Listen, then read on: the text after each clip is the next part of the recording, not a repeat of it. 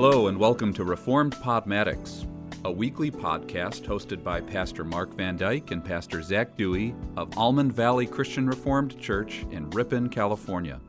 This podcast exists to promote the vibrant, biblical, and historically informed face of Reformed theology, both in our context and beyond.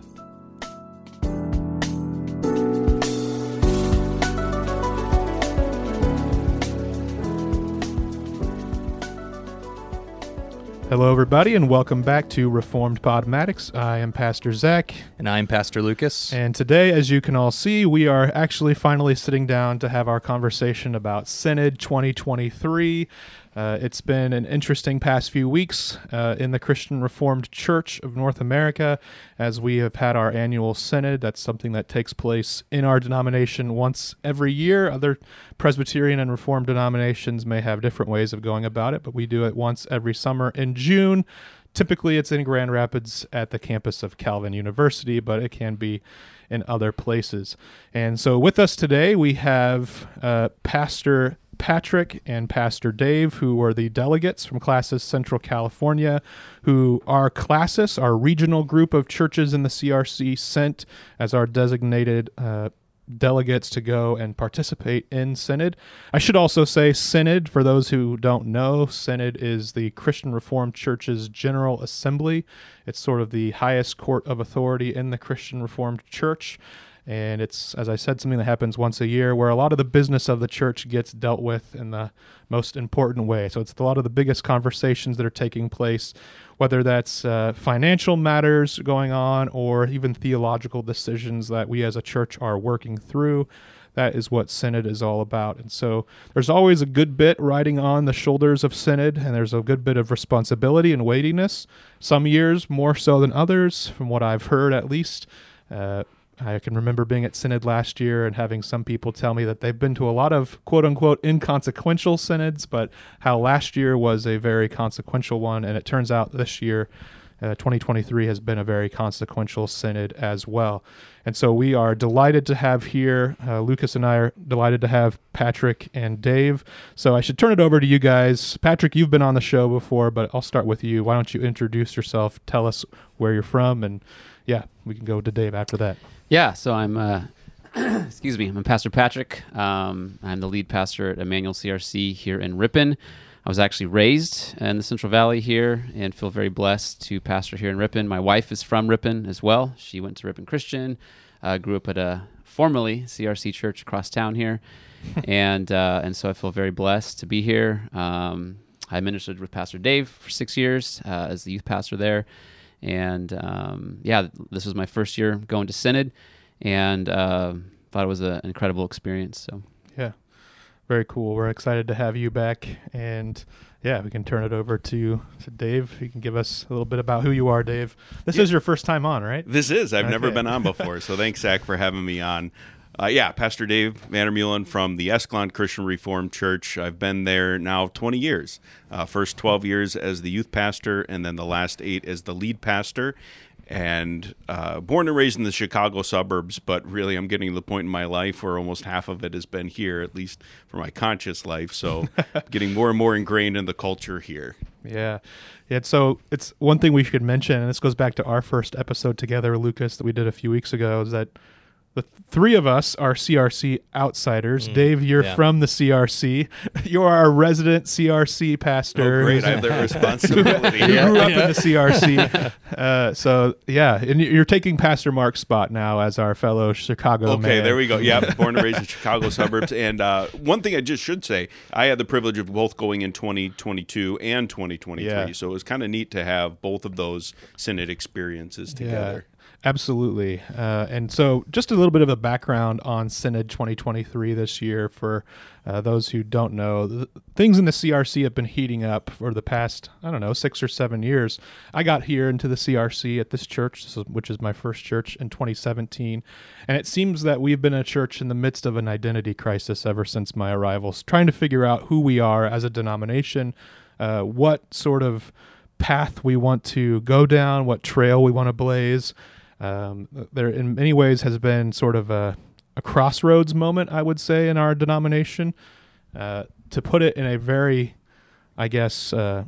blunt way or just kind of a crude way, I could say I think it seems like our denomination's conversation over the last several years has been: are we going to be a confessional body, or are we going to be a mainline church kind of body?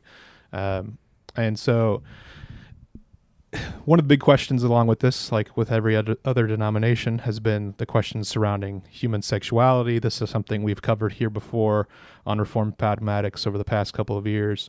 And you can go back to last year's episodes that we did on Synod 2022 if you want to hear more about that. But Synod 2019, there was a report given from the Human Sexuality Committee, which was put together in 2016.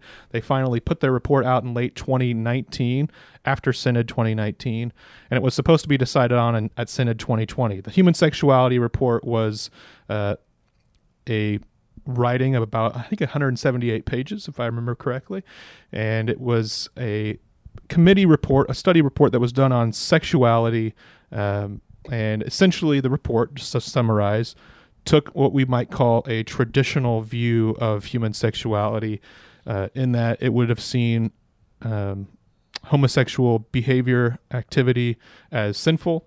And so in 2020, that was supposed to be decided on, but with the pandemic, that eventually got pushed off to Synod 2022. So there was a lot riding on the line last year at Synod. And so that was sort of the big question last year at Synod is, are we going to uphold this human sexuality report and the traditional view, the view that the CRC has historically held to, at least on paper? And so that decision was made by about a 72 or 73% vote to uphold that teaching and to make that teaching not only something that we affirmed, but a teaching that we deemed confessional in accordance with Heidelberg Catechism Question and Answer 108 with the word unchastity, which we all agreed on in that vote, that word unchastity includes all sorts of deviant sexual behavior and including homosexual same-sex behavior. And so writing it now into Synod 2023, one of the big questions was, are we going to uphold that? And if we are going to uphold that in Synod 2023, what will that mean for office bearers and churches that have expressed a conviction or a position that differs from that traditional view, a view that we can consider the affirming view? Others might call it other terms, but we'll use that term in this episode, the affirming view on homosexuality. And so that's a little bit of the background. Now, that isn't to say that that's all that Synod was about this year. Every year at Synod, there's all sorts of matters that come into conversations that our denomination has to deal with. There's relatively minor things like new seminary professors. That's not a minor thing by any means, but sometimes it can feel minor in comparison to other things. There was a whole conversation about a code of conduct, which our denomination has been thinking through whether or not office bearers, including elders, deacons, and pastors, need to sign or not sign. And so I don't know, maybe if one of you wants to give a little bit of a report on that. I'm still a little unclear as to how that happened and what went down with that, so I'd like to hear your report there. But there was a conversation on one of the days at Synod about ecclesiastical marriage versus state marriage, and that was interesting. So I'm using these all as different examples to say that Synod is talking about all sorts of things. There's not any one thing that Synod spends all of its time talking about. It is a week-long meeting, I should say. And there's all sorts of matters that have to get addressed throughout the week. And so there's a lot of business to get to. And, well, this year, not all of the business was gotten to. And so that's part of the conversation that we can jump into as well. And so, yeah, that's just sort of a little bit of the background picture. I think what we are hoping this episode can be is sort of me and Lucas will take on the position of the interested layperson and try to be peppering our two delegates with questions about their time and their experience.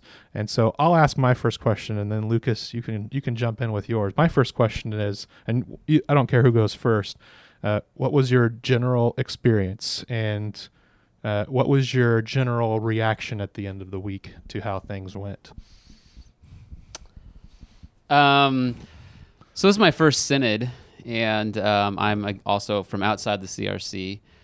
And I watched last year's synod with the first time I ever actually really paid much attention to a synod. And so I was really excited to come. And my overall reaction was, Calvin was a beautiful place to be. The people were great. It was interesting sort of getting to know people throughout the week and kind of wondering like, okay, well, I know there's 2 big camps here. I had a great breakfast with this group of guys from, somewhere in Canada, and I wonder where they're at on all this stuff. You can't help but size people up a little bit. Yeah, you kind of wondering. You don't want to do that. You don't want to, but that's always kind of lurking in the background. I felt like with all the conversations I had going in, and so the people who kind of saw things more the way, I think what Scripture has to say on a lot of these big topics, I sort of found myself drawn to them just sort of relationally. In the interim as we got to know each other. But I loved the committee work. One of the things to point out is with Synod, there was like a 900-page agenda, including the supplements, and you can't have 180 people churn through that big of an agenda. And so what they do is on Thursday and Friday, they break it up into committees, and the committees process their work together. And then on Monday morning, the committees bring all their work to the floor, and we can begin to work through it as a body. And I loved the committee work. It was a huge blessing to be. We were in a room with no windows. Which committees were you in? We should also. So I was on Committee 8. That was the committee that was deciding the nature and use of a gravamen, basically. So the Church Order Committee. The Church Order Committee, yeah. Maybe, if you're able to, are you able to define a gravamen quickly for those who don't know what that is? So a gravamen, I think it's like Latin, and it means something along the lines of a grievance. It's actually called a confessional difficulty gravamen, which would be you would have some sort of difficulty with the confessions, and so you'd file that gravamen as a way of processing your difficulty with integrity. And then there's a confessional revision gravamen, which would be you actually believe something is wrong in our confessions, and you'd want to follow through and have that changed. Yeah, we can come back to the gravamen thing. Did you have another question? We can come back to it. Yeah. Because I think that's a whole part of the conversation that we Yeah. should probably get into. And I think that's something that's important for us to address, I think, here. But yeah, any other things on experience or your feelings afterwards? And then it felt like when we hit the floor, it was a different experience. So it went from this experience with the committees, which was very intimate and personal and very neat. And there's about 20, 25 20 people in the committee or so, including advisors. There was a young adult advisor, an ethnic advisor, a faculty advisor, a staff advisor, and yeah, that was a very awesome experience, just in terms of you just felt like you got to get to know people. So even when you disagreed with them, there was a sense of like, you aren't just a person who has a different idea than me, who I don't care about. It was, you're somebody who I've gotten to know, and I do want to persuade you out of love, or even be persuaded by you, and so, but then once we hit Synod floor, it really felt like all of a sudden we were in like a political environment. Yeah. I felt like I was watching, C-SPAN. Yeah. And so it just really switched, and even in my own heart, I could tell, it switched, because when people would get up and say things that I didn't think were true or right or fair or good, the way my heart responded to people like that in the committee, was different. I even felt like I even sunk into a lesser, version of myself on the Synod floor. It was like it really kind of pulls out a different part of you. It's the relational versus the more abstract sort of parts of our humanity. Yeah. Exactly. And then you asked how I left. Well, my work was my committee's work was the one that got punted to next year. Yeah. And so I left. I'm going to use this word, it might be dramatic, but I was devastated. Yeah. That we didn't get through it. That we didn't get a chance to talk through it, on the floor. Even if we had voted, as we were about to do on a certain issue, I still would have been bummed, because I think that issue did deserve to have its time on the floor. Yeah. When did you guys turn in your work as a committee? Usually, as you said, it's sort of ideally supposed to be done by Saturday night. But I don't think Committee 8 turned in their work until, was it Monday or Tuesday? No. So I was, my committee worked late Saturday night, and then we worked from 7 at night until 11 o'clock at night on Sunday night. And then we came in and worked again from 7 in the morning until 12:30 on Monday morning before we were done. And then Dave's committee. Yeah, we were. So first of all, let me back up a little bit. In this one, when you think about particular focuses, a lot of the focus ended up on what was Committee 8 and my committee, which was Committee 7.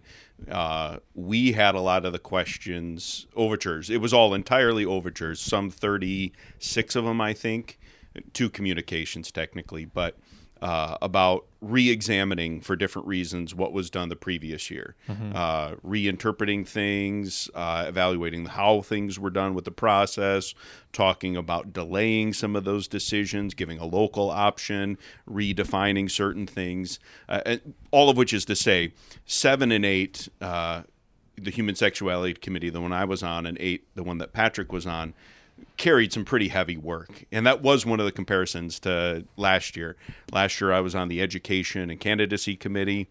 The work we did there, you could start easily. There was lots of reports to get. It was fun. We had nothing except difficult stuff.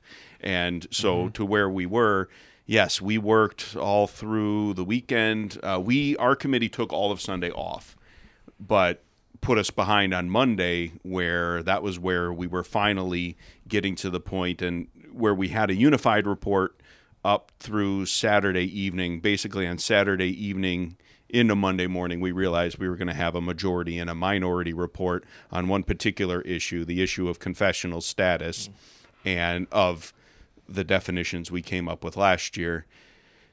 So we didn't get that done until Monday afternoon. So I think if I remember correctly, I didn't hear your guys' names on roll call Monday morning. So Monday morning, both of our committees were not in the plenary session, the big Synod floor session.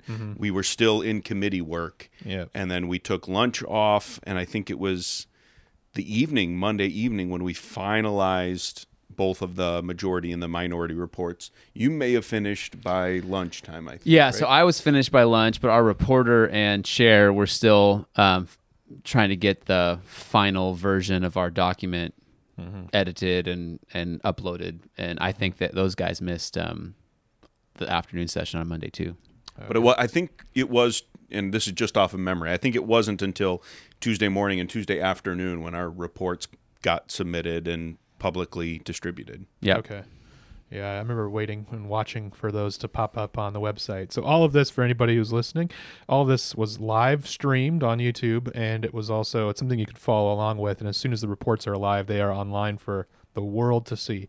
Anybody can go in and read them. And so there was a little bit of buzz. I don't think Synod has ever created this kind of buzz online up until the last 2 years. And now through the work of Paul Vanderklay, there's actually been lots of people outside the CRC who are watching and really interested in what's going on. And there's been all sorts of conversations even on YouTube. I don't know if you guys have watched any of these. Is that the Rando guys? The Randos, yeah. Randos United. So there was a couple of panels, and there was a CRC pastor named Moises Pacheco on a couple of those. But most of the other people are not Reformed, not even Protestant. Many of them. A lot of one Catholic of the guys, I Orthodox. think, was a Jew. Yeah, there was a Jewish guy. Yeah. Okay. And it's interesting to hear their takes, and it's crazy to me that the CRC is being talked about by people outside the CRC. We are really kind of a drop in the bucket in terms of American evangelical or Protestantism, and so it's interesting that the conversation has. Do you come think around to those us. conversations wouldn't have been happening if it wasn't for the decisions made, especially on the human sexuality report last year? If we had gone on the affirming side, and you think that the conversation would have ceased then? I think that it's just that the conversations are hot button issues in our culture, and so people are watching Synod in a way that they've never cared to watch before. And I think that things are really happening in the CRC in a way that I'm not sure that they've happened before, where there's serious talk of church discipline and breaking of covenants. And so it seems to me that it's I guess to use a lack of a better word, it's just a more dramatic time in the CRC. So I think that's part of what's leading people to it's watch. probably less of talking about the CRC, and it's just this is an issue everywhere. Sure. This is and so people can watch it even if they're not from the CRC, and they can be very interested. People were paying attention to what was going to be happening in the Methodist denomination, and news articles were written about that, and so it's the issues, right? Yeah. Almost every denomination is dealing with this in different ways. Yeah. Yeah, so you've spoken a little bit now, Patrick, about your experience on the tail end of Synod. I'd be curious to hear Dave talk about your experience and how did you feel at the end of Synod? So one of the things, as I said, it was really interesting comparing these 2 years is being put on one of those weightier committees, if I will, and that is in no way to diminish the work that everybody else did. It's all hard work. And one of the things I do enjoy about the Synod experience, it's a lot of agenda stuff, but it's so interesting to read through all of the preparation that goes through it, taking notes on everything. I committed myself both years. I was going to read every page, and I did. And I know my secretary and some of my coworkers, they were, I can't believe this, or, I like this, but I'm not sure. And they processed it with me, which was really kind of neat. But everybody does a lot of work. But in particular this year, when you get on some of those weightier ones, it was tough. Yeah. I mean, you carry this burden, you feel. And I talked with my committee trying to say, like, hey, we can't carry that burden, but you also can't help but feel like you're making a really important decision. And when all of our committee work was being discussed, finally when it got done, I literally wept because it just, like, this weight that we were carrying just felt heavy. And to finally process it and get through it, it was a release. Yeah. Having said that, that's where, especially for people like Patrick and Committee 8 that never got that experience, I feel for them. I mean, they like we said, they poured themselves into their reports and were working so hard to try to be very careful about what they were going to submit to the floor of Synod. And all of that work kind of got punted, as Patrick said. Here, we're going to write a letter to next year, and that letter's going to carry the same weight. And there's going to be a lot of overtures trying to sway those decisions because people are going to have a whole year to consider it and think through it and process it. And now they've seen it too, so the whole denomination is now thinking about those recommendations. Exactly. So that adds a whole nother wrinkle to the whole conversation. And so having felt that release myself of like, okay, we did the work, it was felt done. I really do sympathize for 8. And I'll be honest, I don't recall. Maybe we had to leave because we had flights headed out. I never heard a thank you for the work that they did. I never heard a public apology for not getting to the work that they did. And I felt really bad for that. Having been on one of the harder ones, I really struggled with Committee 8 to say they should have been recognized a little bit better for the neglect that ended up happening. Yeah, I can remember watching on Thursday and thinking, I wonder if they'll just all decide, let's just stay late, let's miss our flights, we'll all fly home on Saturday or something, and we'll stick it out. I would have been open to that. Yeah, it would have been really probably expensive and costly for the denomination to rebook flights. I don't know, like most people drive, actually, I found out last year. We in California, we fly out, but most people, it seemed like I talked to, drive. So I feel like it could have been done, but hey, what do I know? You might not have had a quorum, and you would have lost. Some people would have had to have left for various reasons. I think it was an impossible scenario. I think what happened, because we were so behind on the work and couldn't get through it, what happened was what had to happen. Yeah. So I told you I'd let you go next, Lucas. I'm sorry, but I'm just going to apologize. I'm going to back things up a little bit too and ask maybe a more important question. What did happen at Synod? And that was my question. So there we go. Maybe we should do almost like a weekly run through, and you guys, Dave and Patrick, you guys can sort of banter through this together, and Lucas and I will be quiet. And in that question, I'd like to know, what do you think is the most important things that you talked about, decided on, and what direction did those decisions take? Yeah. So give us your audio report, because I know you wrote an article for your church. Dave, I don't know if you're going to do that for Escalon, but give us an audio report on Synod, the rundown of the week, in terms of what business decisions or what important matters were discussed and what was the votes and things like that.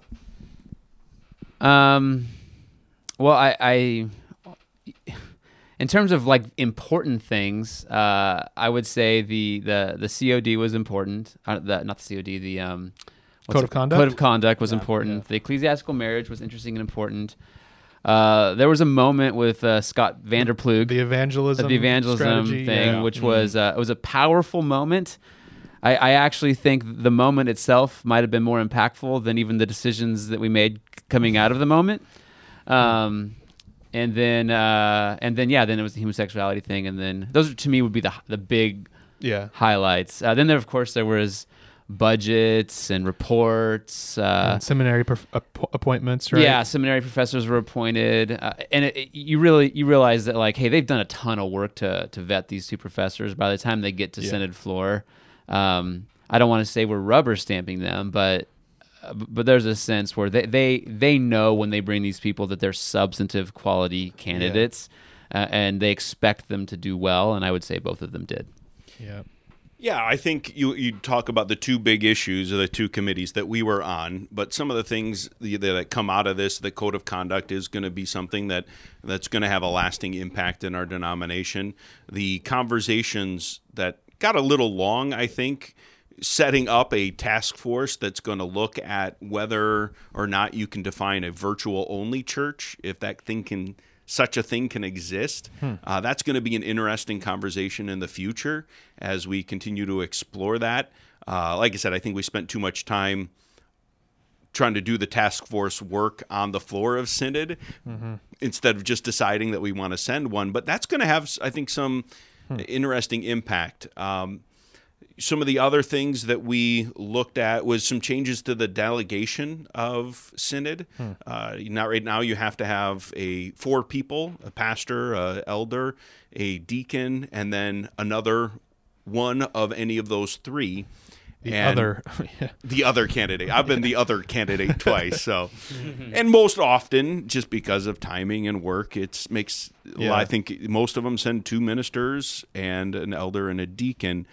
But it's hard. I mean, young people with families that have to take time off of work, and that's been a difficulty. There's been classes that only send 3 or 2 because they can't find the delegate. So they gave a little bit more flexibility, and there was a longer conversation about that, and that might have some impacts moving forward as well. All of which is to say, even beyond these issues, part of the reason we didn't get done is there was a lot to cover. And there was a lot of things that ended up happening that we worked our way through.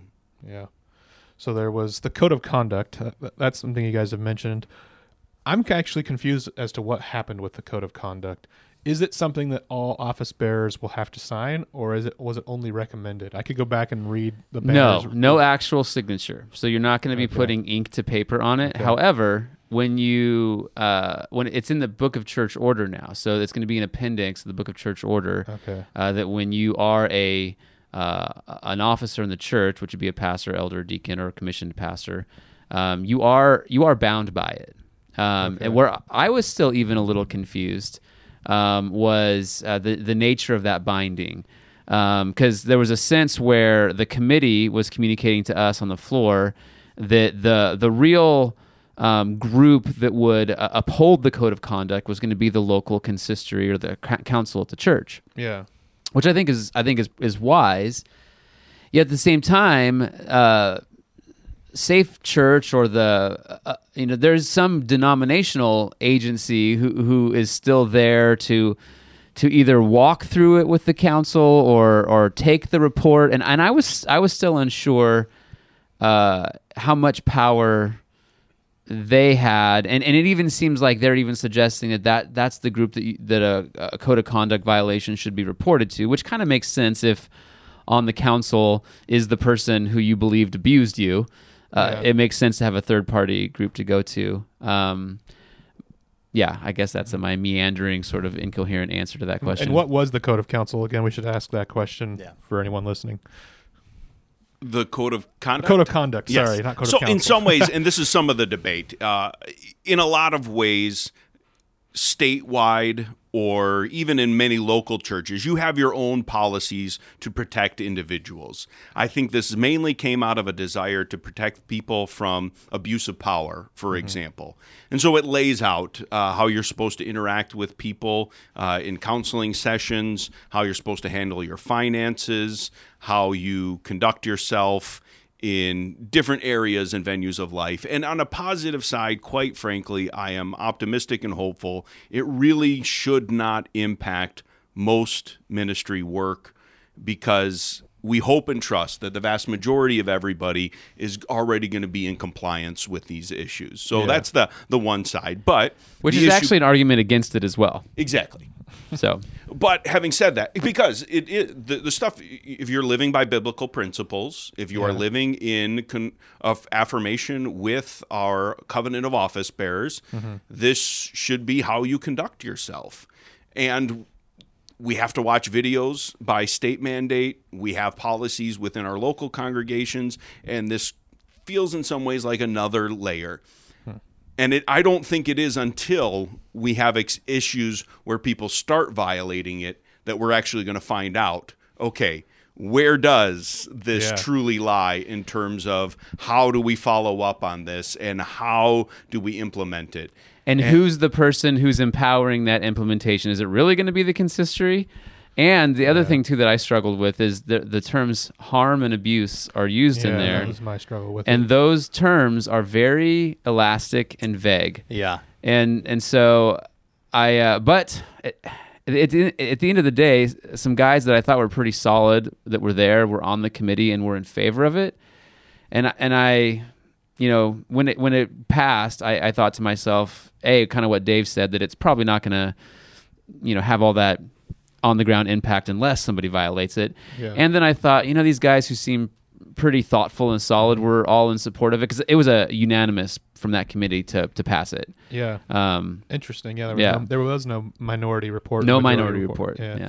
So I do think we're not going to really know until there's some test cases to say, hey, where is the authority behind this, and who is the one that's going to be responsible for following through, and what does the chain look like when you don't get satisfactory answers on each one of those links?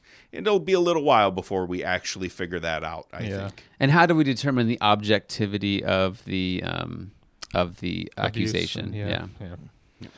So that'll be an interesting thing. Did you have any questions on that, or not on that particular? Okay. Yeah, they covered it good. We can go on to the evangelism thing, I think. To talk about Scott Vanderploeg's thing. Now, Paul Vanderklay beat us to it, made a video on it that night, like a 45-minute sort of explanation of what took place and how amazing it was and how happy he was about it. But run us through that. Why was that an exciting highlight for many people? So it was really interesting. Synod? So the way you get things to the floor is you write an overture, and Scott's classis came, and I think which with is his design, southeast, so it's like the Florida, USA, Georgia, exactly, mostly in Florida, and had written an overture saying, we're noticing in our denomination an ongoing decline in membership, and we need to figure out why and what we can do to stop it, most notably in reaching out, evangelism, planting new churches, and seeking to intentionally grow. There's a lot of reasons in my own mind of why there's a decline in the denomination, much, I think, addressed and connected to the issues that we're discussing. However, in writing that overture, which is, by the way, the second time he submitted it, I don't recall if it was 2019, the last time he had written this, but he kind of amplified the message and said, hey, in 2019, this sort of got pushed to the side and said, oh, yeah, we'll look at this.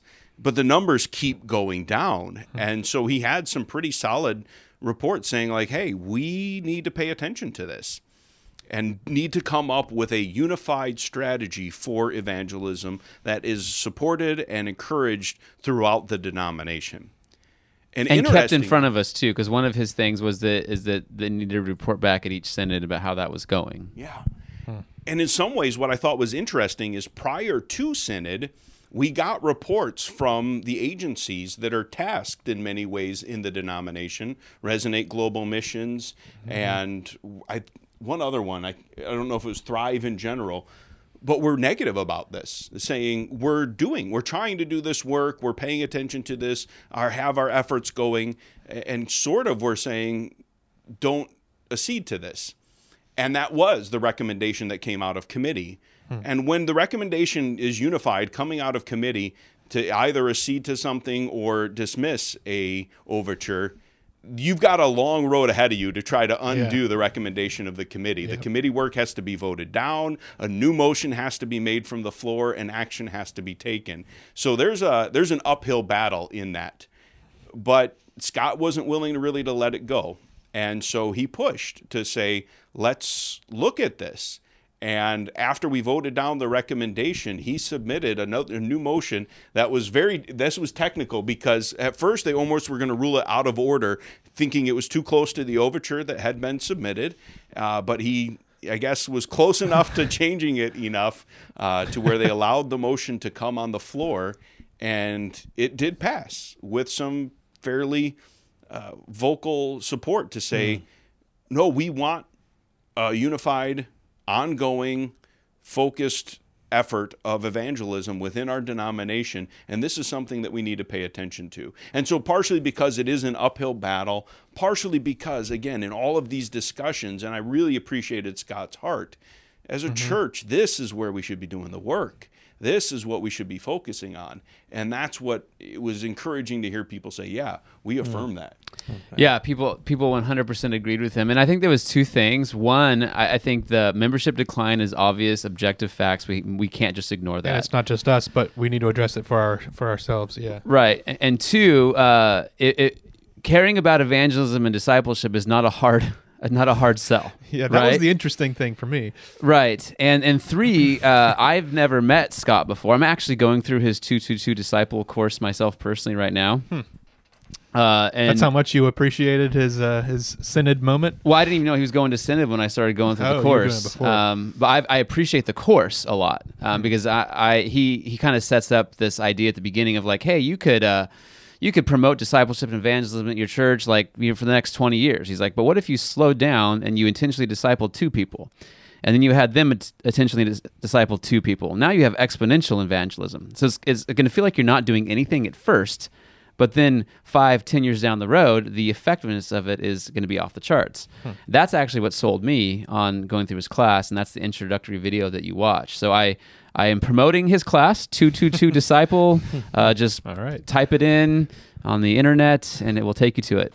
And the other thing that Scott, I'd never met the guy, but he's got gravitas. Yeah. Right? So there's some people who get up and speak, and it's just there's something very weighty about them as a being. Some people take to the Synod floor differently than other people. That's for sure. Yeah. But it wasn't there. I was a classmate of his at seminary and got the opportunity to know him. And everyone knew then that he was going to do some good things in our denomination. And he stood out. I think when we did our internships, you got to ask for who you want. And it was whatever Scott wasn't going to take that everyone else had as an option. So, yeah. That's an interesting thing. Were you going to say something? Okay, so that reminds me of just my seminary experience and being mostly adjacent to the PCA. And most everybody in the PCA, a big conversation is missions and evangelism.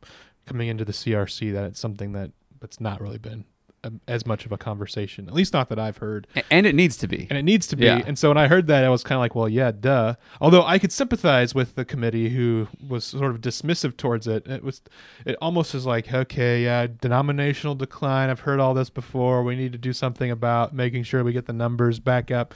It almost seemed like it was too numbers-oriented, butts and seats sort of a thing, but I don't think that really was the heart of it. It was, we need to really confront this issue head on.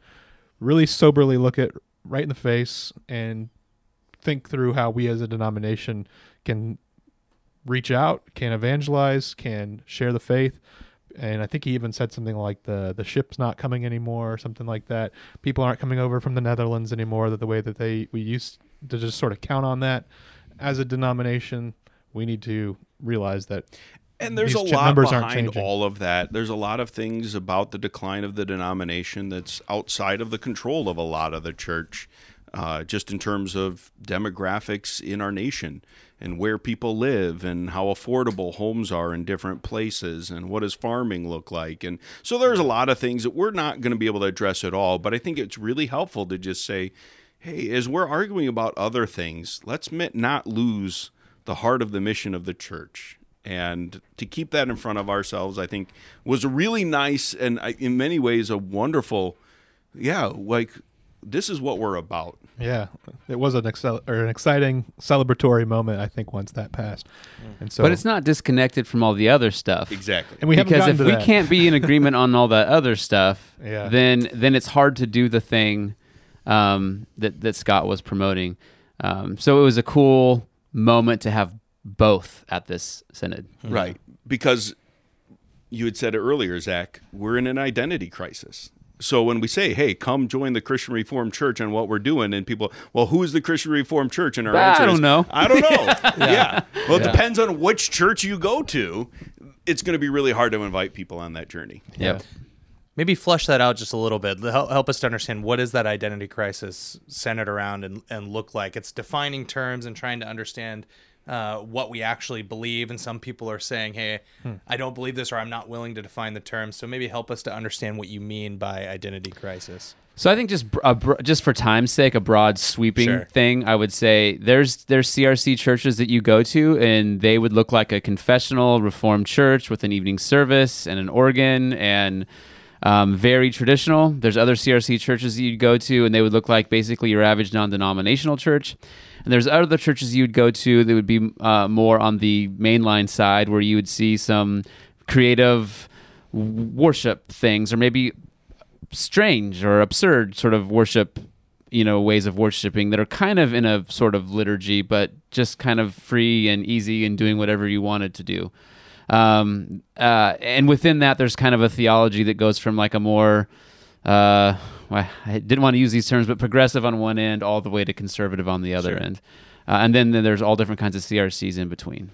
So, and who are we? Are we confessional church that believes the doctrines and that's what unites us? Are we a historical ethnic Dutch church who has this rich heritage, and is that what unites us? Or are we evangelicals who are part of Americana? Is that what unites us? But that gets to the heart of where we were with some of those issues, because at least on paper, what we say is what binds us together is our creeds and confessions. Yeah. Yes. And the three forms of unity, it's literally in that language. But when you can't agree on what those things are saying, what they mean, and to what level I must affirm everything in there, well, then your identity gets lost. And this goes back with a number of other things. I mean, when you have a local option with the women in office issue, I will say that, that's been able to work better than I thought it was going to. But at the same time, you've got churches with the same name that conduct themselves very differently.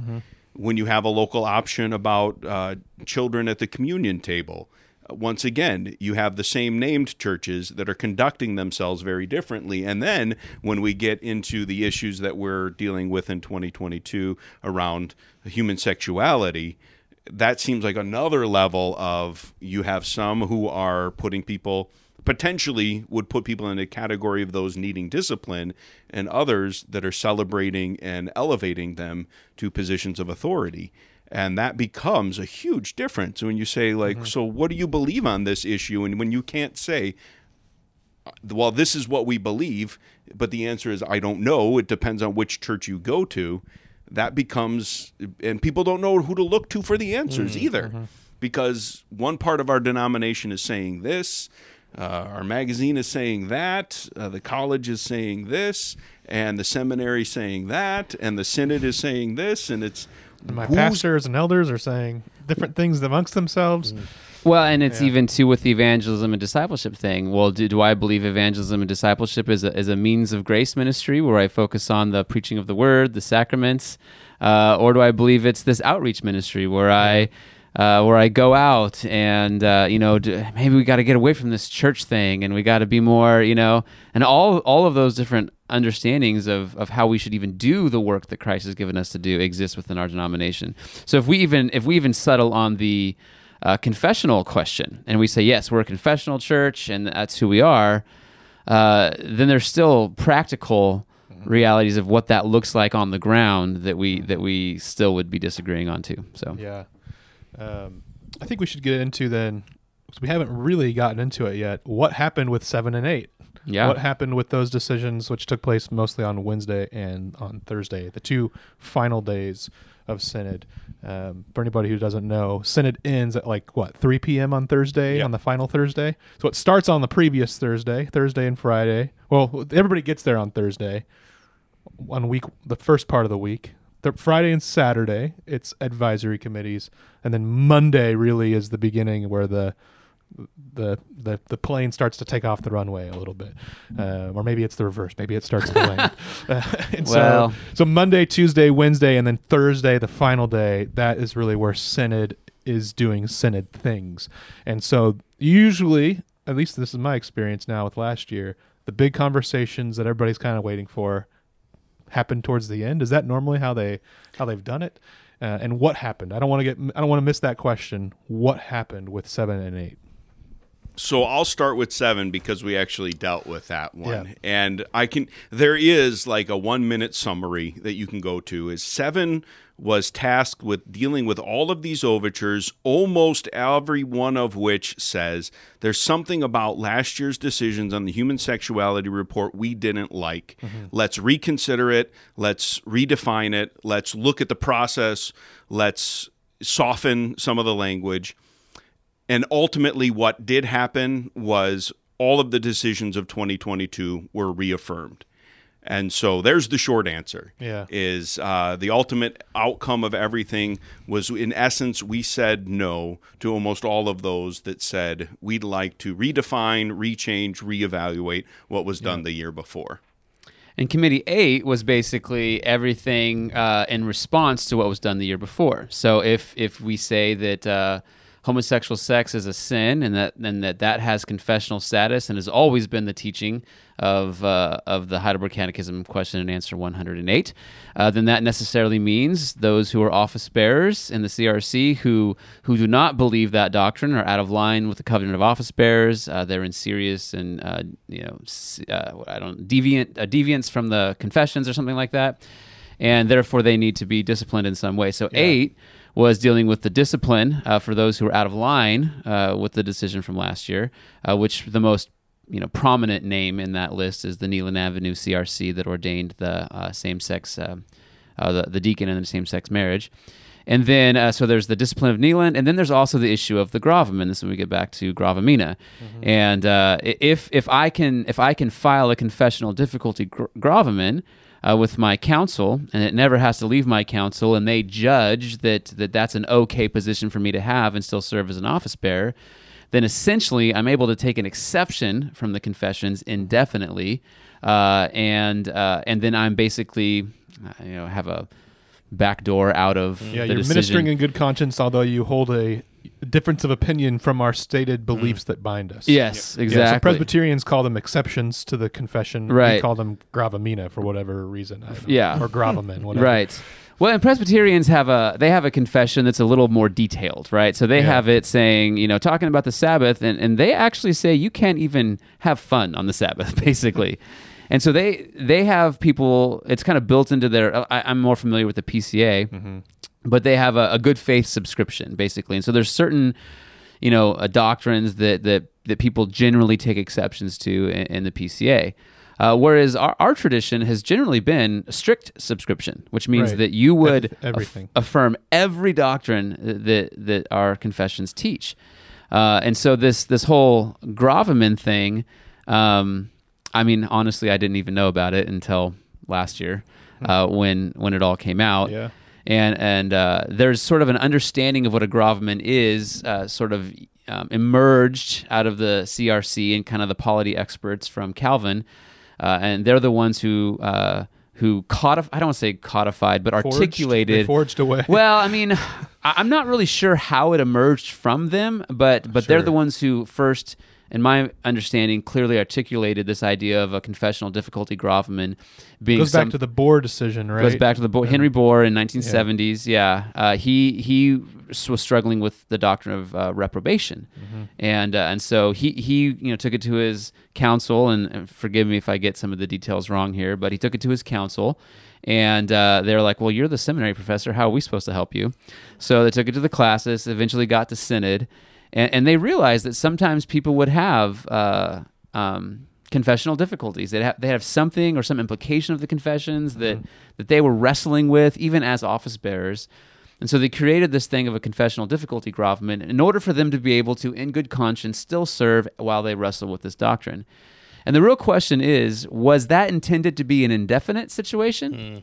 Or was that intended to be something where they were given time to be able to wrestle through it? But because we do have a strict subscription to our confessions, that they must necessarily come to a place where they resolve their difficulty, either by coming back in line with the confessions, resigning from office, or even potentially, depending on the severity, being deposed or disciplined. Well, it seems to me that there were two kind of gravamen that were sort of developed. I don't know when or how, but there was the confessional difficulty gravamen, and then there is the confessional revision gravamen, right? I think it was the same time. So the first, the confessional difficulty, as far as I understand, is a publicizing of the fact that I have a difficulty with the confessions and I would like help in coming around to agreeing with the confessions. But only with your counsel. So it wasn't supposed to be something that was public, actually. Okay. It was supposed to be something, and actually says that in the Book of Church Order, it's supposed to be something kept private with your counsel. Okay. But yeah, go on. And so intended in there is a sort of terminus, that there will be an end point, and that end point will be... Exactly. Right. That's the debate. And then the other one, the confessional revision, is saying, I actually think that the confession is wrong, and I want to seek for our church to revise it so that it can be in line with how I'm understanding Scripture. Nobody on the affirming camp, or in the affirming camp, is, as far as I know, seeking to make a confessional revision gravamen, right? Everybody's wanting to say, I have a confessional difficulty. I'll just leave it at that. I'll take my exception, and I will leave the confession to say what it says. Sort of. This is where the two things kind of crossed over a little bit, because there were some things submitted to Committee 7 that actually language-wise were using the language of gravamen that got given to us as overtures. And my understanding was that was a decision of the program committee with the advice of the staff of the denomination. And so they kind of said, hey, there's a lot of people arguing this or trying to do this, so we're not going to really call this a gravamen. We're going to process this as an overture. So one of the things kind of on the broader, if you don't mind me kind of backtracking a little bit with 7, I gave you the 5-minute answer. I'll get in a little bit more of the weeds. So when you break those down in terms of revising the decisions, there were some that had questions about process, which is to say, hey, this was a significant change in our minds. It should have required 2 synods to, one, look at it and then affirm it the next year. And in many ways, we kind of said, well, because we're entertaining all of these overtures, by de facto, we are having another synod look at this. And we also evaluated, and you see the grounds in the different reports saying, the process was the right process. There were no challenges to it at the time, and the decisions that were made were in line with the authority that Synod has to make those decisions. Mm-hmm. So that was some of the things that we looked at. But going back to your thing, there were some that in many ways that as an overture, we're sort of saying we would like to change it. And that was some of the changes. Again, I thought in our committee, some of the things we were going to spend a lot more time on, I anticipated, were issues like we were asked to remove from the understanding of what's unchastity, homosexual sex. And I thought there was going to be more of a discussion on that. And there were some people that talked about it, but that we came as a unified report on that. Mm-hmm. There was many who said, well, let's delay implementation so we can figure out gravamen or those types of things and not entertain stuff and just resettle the ground a little bit first. And we said, no, we made the right decisions and we're going to move forward with the implementation of those decisions. Yeah, from last year. I had made references to local options, and there were several overtures that asked for the ability for a church or a classis to consider this teaching as optional, and they could implement their own decisions on it. And again, as a unified voice in our report, we said, no, this is not like Women in Office, where a denomination has said that there are 2 scriptural interpretations that are worthy of consideration. So therefore, there is no local option that is available. You cannot say that this is, I lost the language in my head for a moment there. where we got stuck. I can't agree to disagree. Yeah, exactly. Yeah.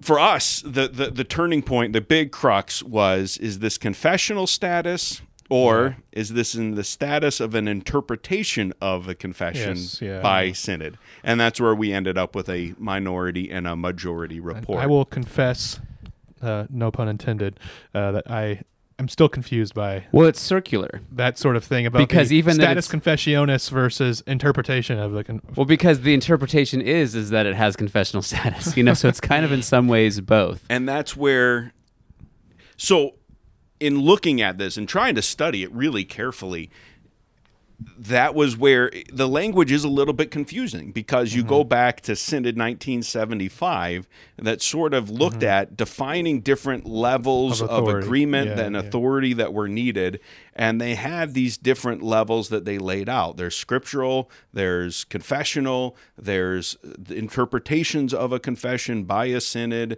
and then there's pastoral advice. And it says the decision has that weight that Synod decides it to have. Well, 2022 said that it was the interpretation of a confession, therefore it has confessional status, which in some ways, depending on how you look at it, may create a new category, may confuse categories, or just may get confusing language because, as Patrick just said, the language of saying, well, this is what the confession says, that's how we interpret it. And then, well, does that mean that you're saying that it's in the status of an interpretation of a confession? For me, let me just kind of where that crux lay. In the end, I think we have to be able to answer two questions. Number one, when the Catechism says that God detests all forms of unchastity, and someone says, well, what does that mean? We have to be able to say, well, here's what that means. You can't do, and that's what we did last year. That unchastity. They provided a list. Exactly. It includes things like, and this was one of the things we did change. I was glad about that. And we kind of clarified that this isn't a definitive list. It's more of an exemplary list. As Paul often does in his letters when he's listing things. He'll give a not comprehensive list, but an example of different things that, exactly. So what we did specifically mention was pornography, abuse even within marriage, homosexual sex, premarital polyamory. Sex, probably. Was that in there? Premarital? And I don't even know if that was specifically, but again, I think that's where we say that's understood. Yeah. Right. It doesn't matter whether it's specifically in the list or not. Exactly. Bestiality's not in there. Incest is not in there. But again, we've always understood, and we would all know that that's what the confession was saying at the time. Yeah. And so again, that fundamental question, well, what does that mean and what does it include? And I think rightly people said, well, people would have always understood homosexual sex to be in part of that. It's only been questioned in the Western Church for the last, 50-ish years, maybe less. The other question then is, and why do you think it says that? And that's where the fundamental question is. If you say it's confessional status, the reason why we can say unchastity has always meant this is because it's clear in Scripture, and this is what the confession itself has always been trying to say. Yeah. If you turn it into an interpretation of a confession, what you are saying is, well, it was the opinion of this particular synod that that's what it meant. Therefore, it's not as elevated in terms of its importance of ascribing to it, and it's much easier to undermine and change because the opinion of this synod might be different from the opinion of that synod. Yeah. And so when we got to the crux of that issue, those who were more, and this is where I want to be very careful. I mean, I'll use the language of affirming because we've been using that, but I think that assumes that the people who were pushing further than where they really were. They weren't fully affirming. A lot of people, and this is one of the differences, I think, between the two synods of 22 and 23, we've heard each other's stories a little bit more, and we've understood that, there were some conscience-stricken people that say, I don't really know where I'm at, and I don't know how much room I have to wrestle with these issues within the denomination. On the other side, I think there were other people that heard the stories and said, well, they're not just a backwoods, ignorant person that just is homophobic. They have their own stories, and this has been hard, but we want to be clear about these definitions. But again, going back to the why, the side that was, again, I'll use the word affirming more, or that wanted to say, I'll just say the actual thing, that wanted to say it was an interpretation of a confession, we're trying to pack behind that as much teeth, as much authority. So they had in their grounds, you will be disciplined if you err, which is unique to put in the grounds of a decision. That this is settled and binding, and it is something that's going to have an impact. And so they were trying to put as much of that into there. And then the majority report that I signed on was trying to say, this is the definition, but we want to put this on the same level as much as we can on other things. And we don't want to elevate this to something that's the super sin. We want to say, yes, this is what the definition is, but we have to act in this and treat it in the same level as we do other sins within the church. Yeah. And at the end of the day, though, it has to do with the binding of the conscience. Right. So if I say it's an interpretation of a confession, it's settled in binding, I will not teach against it, etc. I'll be disciplined if I do, etc., etc., etc. If you don't go so far as to say confessional status, then I can still, in my conscience, disagree and still be okay. But if you say it has confessional status, that brings it over to the issue of signing the covenant of office bearers, which says that I have to willingly promote, teach, love this doctrine. And if I don't, well, now my conscience is unsettled. Yeah. And so I think that them coming down and saying, no, it has confessional status, and everything that Jade just said is what it means. That means my conscience is bound, and I cannot disagree unless I can file a gravamen. Which you get into the whole discussion. Can you intellectually disagree, but conduct yourself behaviorally? Just never teach on it. Exactly. And if you do come across those passages, just kind of fluff on them a little bit. Well, this is the example I gave. Maybe not fluff, but just don't go into that. I'm talking to a delegate at Synod who's torn on this, right? And I would say he falls more on the traditional side. And I said to him, look, you are in a pastoral situation and somebody walks into your office and they say to you, hey, I've been struggling with same-sex desire my whole life. I've never told anyone. I went on a cruise this weekend and I met somebody. And I've never given expression to those desires in my life. I never thought I would, but I think I've met my soulmate. What does God think of that?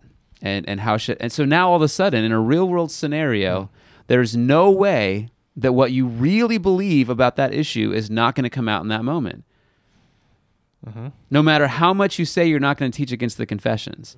So it's sort of like at the end of the day, an impractical, it's an impractical posture to hold. And then, you want to tell the story about that? Oh, the gal, what she said, Yeah, so we had our young advisor, so we talk about all of this, our youth advisor in our committee, and she's a trained psychologist, has degrees doing this work.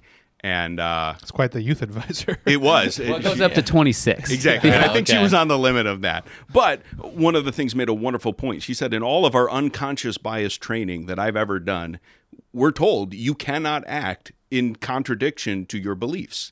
If you have these beliefs, even unconsciously, they will come out.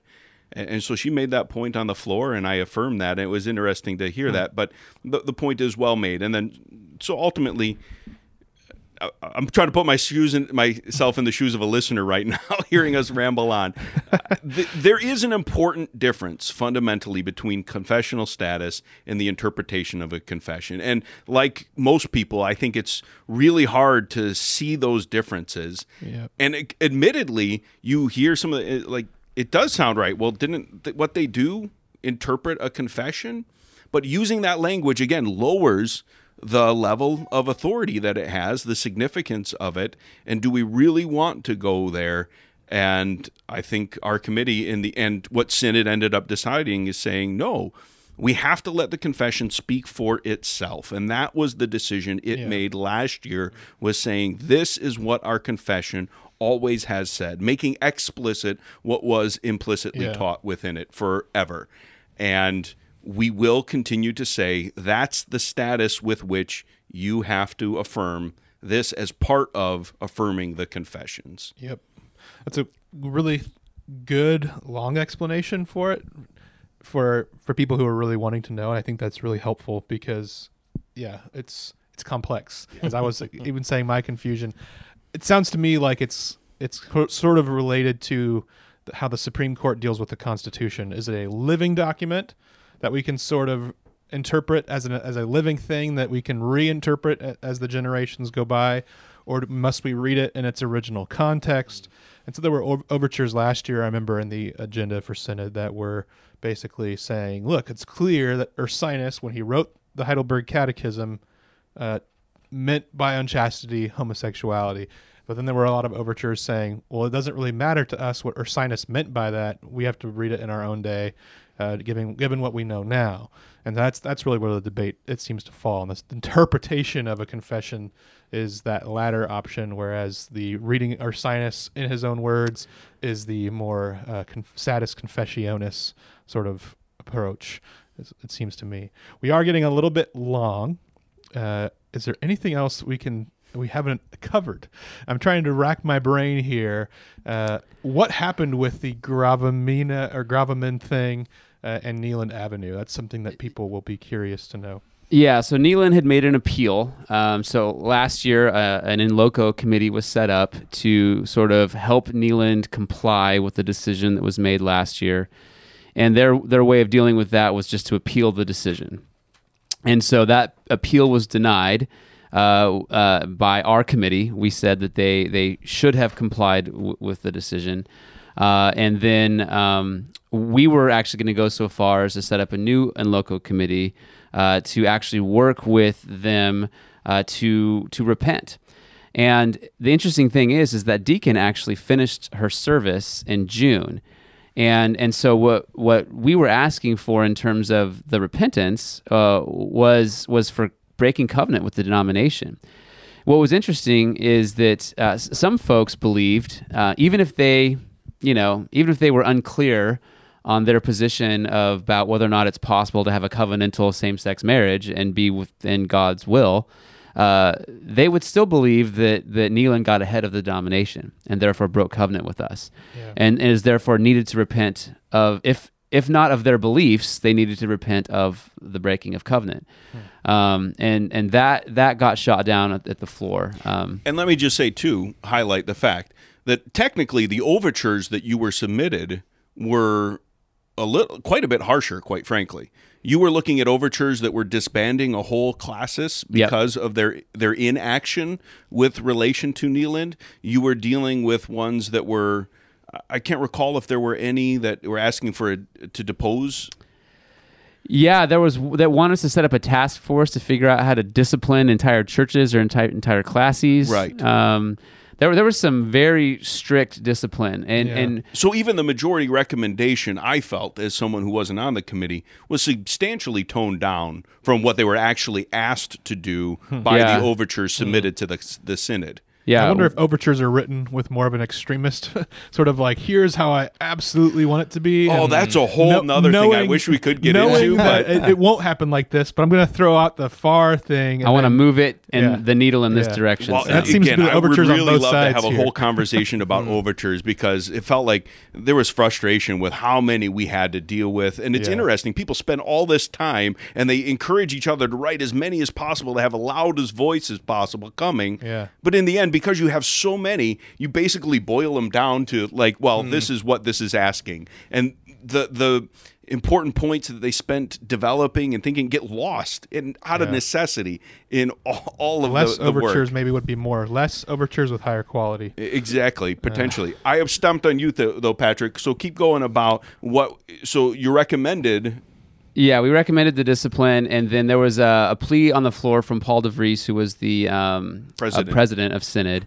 He was not acting as president because he was a part of the in loco committee last year. Exactly. So he had stepped down from his role as president, which meant that he was able to speak from the floor. Right, and he was given the privilege of the floor as a member of the in loco committee too. So I'm not sure we're that. from what I can tell, he had the right to speak. Sure. Yes, I think he did. Yeah. And but he had earned a lot of gravitas. Yeah, to bring that word back. Yeah, gravitas throughout the week as the president, and he came in and he basically said that this is not wise, that it was wrong, and that it was punitive, and I think that swayed the vote. Probably. In that moment. We'll never know, really. We'll never know. I think it would have been a good decision to have that level of discipline for them, because, again, it wasn't that much. It was hey, repent publicly. Grand Rapids East helped them to repent. And if you can't do that, then you guys don't get delegates at the Synod next year. Yeah. But there was still discipline to some degree put in place, because there was another overture that wanted us. There's certain churches in the denomination that are openly affirming, like on their websites, or they're part of all of one body or something like that. Mm-hmm. And there was requests to like discipline them, and basically, man, it's hard to figure out how to explain all the nuance of it, because Dave's committee had a lot of overtures about one rule question. We had a few less overtures about several more questions, right? So even when thinking about disciplining, there was one wanted us to set up a task force to figure out how to discipline a whole classis or discipline a church. And the reason was because, well, it seems like they're out of line, and Synod's the only one with the authority to do that. But in our polity, there's a real delicate balance between congregational authority versus the authority with the Synod. Mm-hmm. And we as a committee kind of decided, well, we think that the structures are all in place to do the right thing here, which is the classes are the one who are supposed to deal with the individual churches, not us. And so we just had we had a recommend, and I think this passed, didn't it? Where we recommended to the classes to work with those churches. That did pass, yes. Yeah, and that included Grand Rapids East, and that included Neyland. So in some ways, they were told that they need to come in line in their beliefs about what our denomination believes and what Synod has said our denomination believes. So there was some teeth. Their appeal being rejected in many ways, I think we have to say 2022, the mandate to Grand Rapids East is now in effect. Again, whatever that ends up looking like. Yeah. But some of that work did actually make it, and things were approved. And so there is something out there in some ways that says they need to be worked with other churches to be brought into alignment of our confessional status, which again was reaffirmed. Right. And then with the Grauman issue, that had to get decided before a lot of the other things that we were going to, there was overtures that, Synod had put out a frequently, not Synod, the denomination had put out a frequently asked questions about what a gravamen is, and they took a very one-sided view of it, saying that, hey, this is basically a thing that you can file with your council and then have an indefinite exception to the confessions. And had our definition of gravamen come through, then we were just asking them to correct the frequently asked questions. There was an issue with Calvin College or Calvin University, whether or not their professors can take exceptions to the confession. And so Noah Tolley, who's the provost, and Weba Bohr came to our committee, and they just helped us understand that, hey, actually on the academic side of things, there's a 100-year history of taking exceptions to the confessions at Calvin. Mm-hmm. Not only that, but they're dealing with issues of academic freedom. They're dealing with tenure, and it's just a little more complicated to impose strict subscription onto the professors at Calvin. And I was actually persuaded by that argument. Yeah. There's this little ornery part of me that wants to say, like, well, no, they're part of our denomination. They should be in line with our confessions. But I was willing to see, like, hey, look, this has been an issue that's discussed for many, many years. And college campuses are different than churches, too. Exactly. That's exactly. part of that interesting relationship that we have. So that seemed wise to me as well. There was a question about the COD. So in the what's the COD stand for? Council of Delegates. Council of Delegates. They're sort of like the Synod Light that meets throughout the year to get work done. Well, they have people on the Council of Delegates who are taking exceptions. Well, we were going to ask them. One of our overtures was to ask the Council of Delegates to come in line with our gravamen process. But of course, our gravamen process would have had to have been decided before we did that. And that was one of the big things of Synod this year, is that the gravamen process did not get decided. Right. The whole thing was kicked down the road to next year. really just because of time running out on Thursday, the final Correct. day. Yep. There was a major time crunch. Some would say that it seemed like there was a filibuster taking place. Some would say not. It's hard to know. We can't know people's hearts, and so that shouldn't be part of our report. I just think that things did go along on Thursday, and that's just how it went. But therein, I think getting to kind of closure and things, one of the fundamental things I think where we leave 2023 is, in terms of definitions, we've once again reconfirmed what was said in 2022.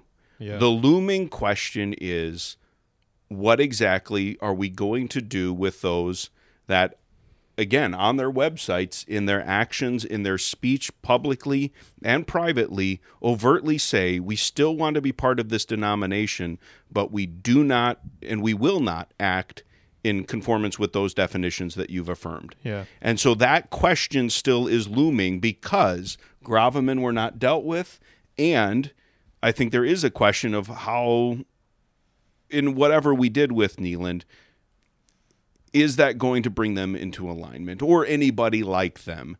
Mm-hmm. That's where, so fundamentally, the big question is, in having defined these things, does the denomination have both the agency and the will to deal with people who are not going to act in conformity with those definitions? Yeah.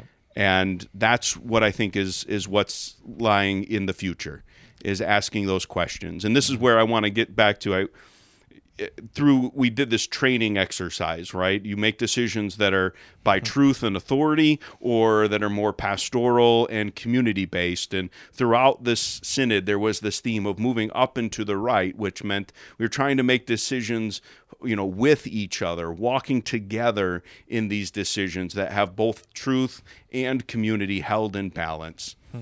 But the in the relational end, side and the principle side exactly held together. But in the end, I walk away feeling like we ended up in the bottom left, where we neglected some of the work. And whether it was intentional or not, you can't help but wonder to a certain extent. But yeah, we didn't answer these questions that are out there. We kind of brushed it off and pushed it aside. And again, it's the bottom left corner that we ended up with. I can't help but say, I feel like as much as we were trying to get up to the right, we ended up where we didn't make these important decisions. Yeah. Some of that is good. I think it sort of says, all right, the ball's in your court for those that disagree. What are you going to do with this? Yeah, they have a whole year. And maybe they'll have some decisions and wrestle with it, but who knows? Mm-hmm. But I think that's fundamentally where the big question is. Okay, we still have affirmed these definitions. How are we going to deal with those that disagree? Yeah. And I think there was some sense amongst the real, I would say, conservative crowd there that, because this didn't get decided this year, I think there was this sort of sense of being deflated and okay, well, the CRC is just never going to decide these things because it didn't get decided this year, and this is what we always do. But I would just encourage anybody who felt like that the day that they left Synod, that if you really stand back and look, even though we were in the bottom left, ultimately, I still think that we moved the ball down the road in defining who we are as a denomination. Yeah. We moved the ball down the road and saying, hey, look, this is what we've believed. This is what we've always believed. This is what's going to unify us, right? In the Covenant of Office Bearers, it says that our doctrines locate us within the larger body of Christ. Mm-hmm. And I love that language because it's not saying that if you're not confessional like us that you're not a Christian. Mm-hmm. It's just saying that this being confessional like this is what it means to be CRC. Yeah. And so I think that sense of who we are is beginning to gain momentum. And there will be hard decisions that have to be made out of that. There will be practical realities that will flow out of that. But I want to encourage anybody who felt deflated to say, no. This is beautiful what God is doing in this denomination, and we have an opportunity to be a part of something really wonderful. How cool would it be to be the denomination that stays together, grounded on what we believe and have always believed? And then those who find that, hey, I'm outside of that, I'm located elsewhere in the body of Christ, or maybe I don't even believe the same religion as you guys do, that they would mostly self-select out, and decide hey, look, I'm not really part of this, Yeah. That would be beautiful. I'm hopeful. Okay, that was actually my last question. If you were encouraged with the direction that the denomination took at 2023, do you think that 24 is going to be just as important or more important than what 23 and 22 look like? But mostly, I want to hear it. And you answered my question. Yeah, what do you think, Dave? But yeah. So, first of all, coming out of 2022, as much as it felt like, yes, we achieved we made some clear definitions, I should say. Whether or not you agreed with them is the yes part, but we clarified some things. I was very suspicious that it was only beginning, and I think 2023 confirmed that. I think 2024, the definitions are more settled. The question now is exactly, again, with the will and what do we do with those that don't agree.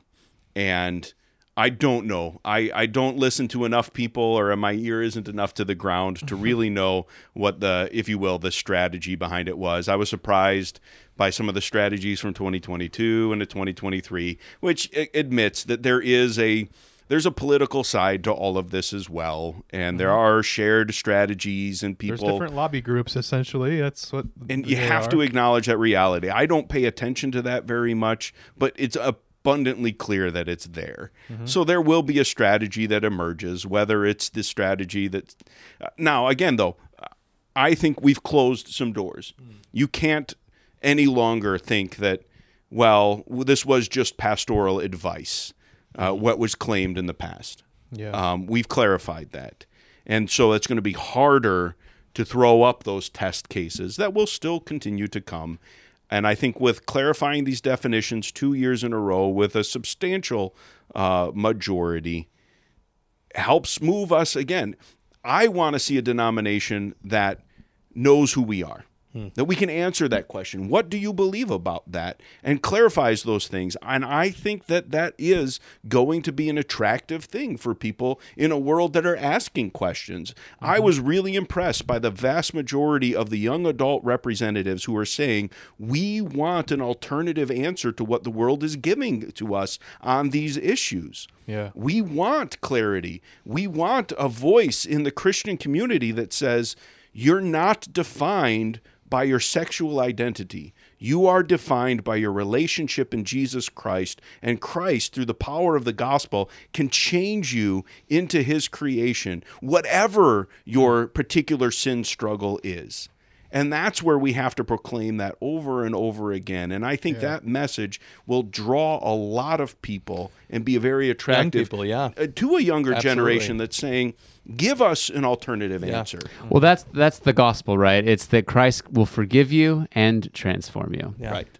Yeah. When I think Gen Z, one of the defining characteristics of Gen Z and the younger generations has been that they are fed up with this kind of postmodern, I don't know what the answer is to anything. They want the firm answers. And one of the things that firmly attracts me to the CRC as a newer member, a newer pastor in the CRC, is that we have the confessions, we have the creeds, we have these firm answers, the handlebars that we can really hold on to and put our feet on the ground. And I'm encouraged with the direction that just in my short time in the CRC that I've seen Synod take over the last 2 years and I do think there's a lot of work to be done, but in defining who we are. And I hope that we can get there firmly. Yeah. I hope it doesn't take another 20 years. And what would be a really cool other podcast to do is just to get into the more depths of the Grovelman thing, because just even talking to people in my own church, so what Dave said this year, we have defined and those doors are shut. Well, next year what we have to do is we have to make sure, I think, that, hey, and your conscience is bound by those decisions. That's what the Grovelman thing will do. Yeah. And then moving on, you can begin to say, like, okay, now that this is what we believe for sure, it's confessional status, and your conscience is bound to believe it as an office bearer, what does that mean for non-office bearers? What does that mean? And that's already kind of decided too, because you can struggle with it as a non-office bearer. Yeah. But how do we move forward with it? And the thing that I would love to discuss, and this is the thing that we don't have time for, what does that mean if I'm a Reformed Baptist? Can I serve as an office bearer? What does that mean? There's all kinds of other implications of it too. And that is, I'm reopening a door that's starting to close, and I apologize for that. But that's when you read the overtures, right? The thing that you always had to remember with this is, yes, this is about human sexuality in this case, but what are the implications when we get to other issues of conscience and what I'm wrestling with? These things all touch on each other. And they do. Bump into each other. And so if we say, you're not conscience bound by this, and I want to be careful about even that language because, but what are the implications in all of these other areas, right? And again, what does it mean to be part of a denomination? We're still wrestling with that. And I'm glad that we are. Same. Any other comments, thoughts, concerns, panic attacks? I don't know. That's what my old teacher used to say in high school. There's plenty, but not too long. I'm content. I think we've gotten most of it out there. We've reported on it and given some of our thoughts. And so I hope that for all those who are listening, that this has been an edifying time, an edifying hour and plus. And so if you have any other questions, feel free to email me or Lucas or Patrick or Dave. You can find our emails on our church websites, and we'd love to field those questions and wrestle through things with you. And so, thank you for listening. Thank you guys for joining us and for being a part of this. Yeah, thanks for inviting us. This is fun. Yeah, we pray that it's an encouraging thing for all of you guys, and we look forward to being with you again next time. Until then, grace and peace.